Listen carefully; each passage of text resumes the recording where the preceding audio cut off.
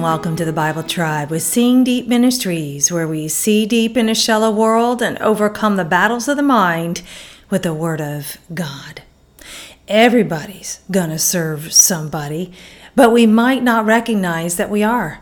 And if we are not careful, we can become enslaved to people or things rather than servants of God. We're reading today from 2 Chronicles 11 through 15, and the verse of the day is 2 Chronicles 12, verse 8.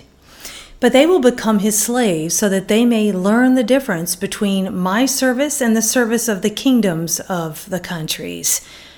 In context, Rehoboam and Israel were getting a spanking from the Lord. Let's read in context to see why, starting in 2 Chronicles 12, verses 1 through 8. When the kingdom of Rehoboam was established and strong, he and all Israel with him abandoned the law of the Lord.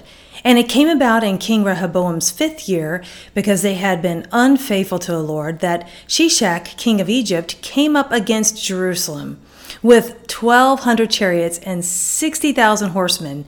And the people who came with him from Egypt were innumerable, the Lubim, the Sukkim, and the Ethiopians.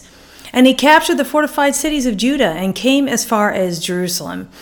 Then Shemaiah the prophet came to Rehoboam and the princes of Judah, who had gathered at Jerusalem because of Shishak, and he said to them, "This is what the Lord says, you have abandoned me, so I also have abandoned you to Shishak." So the princes of Israel and the king humbled themselves and said, "The Lord is righteous."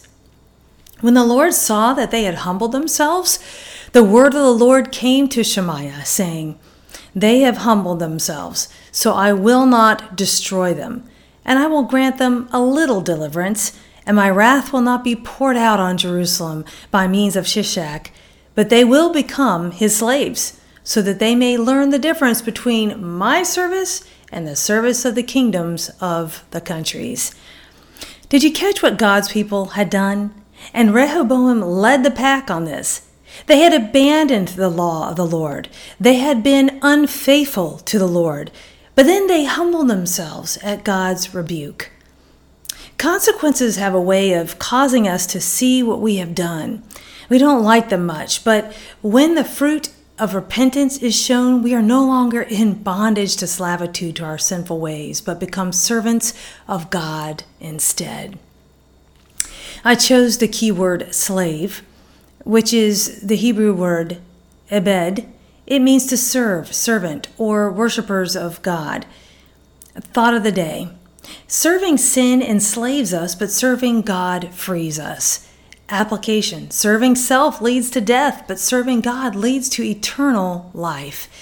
Go with God and his precious word, friends. Tune in tomorrow as we begin the book of Nahum.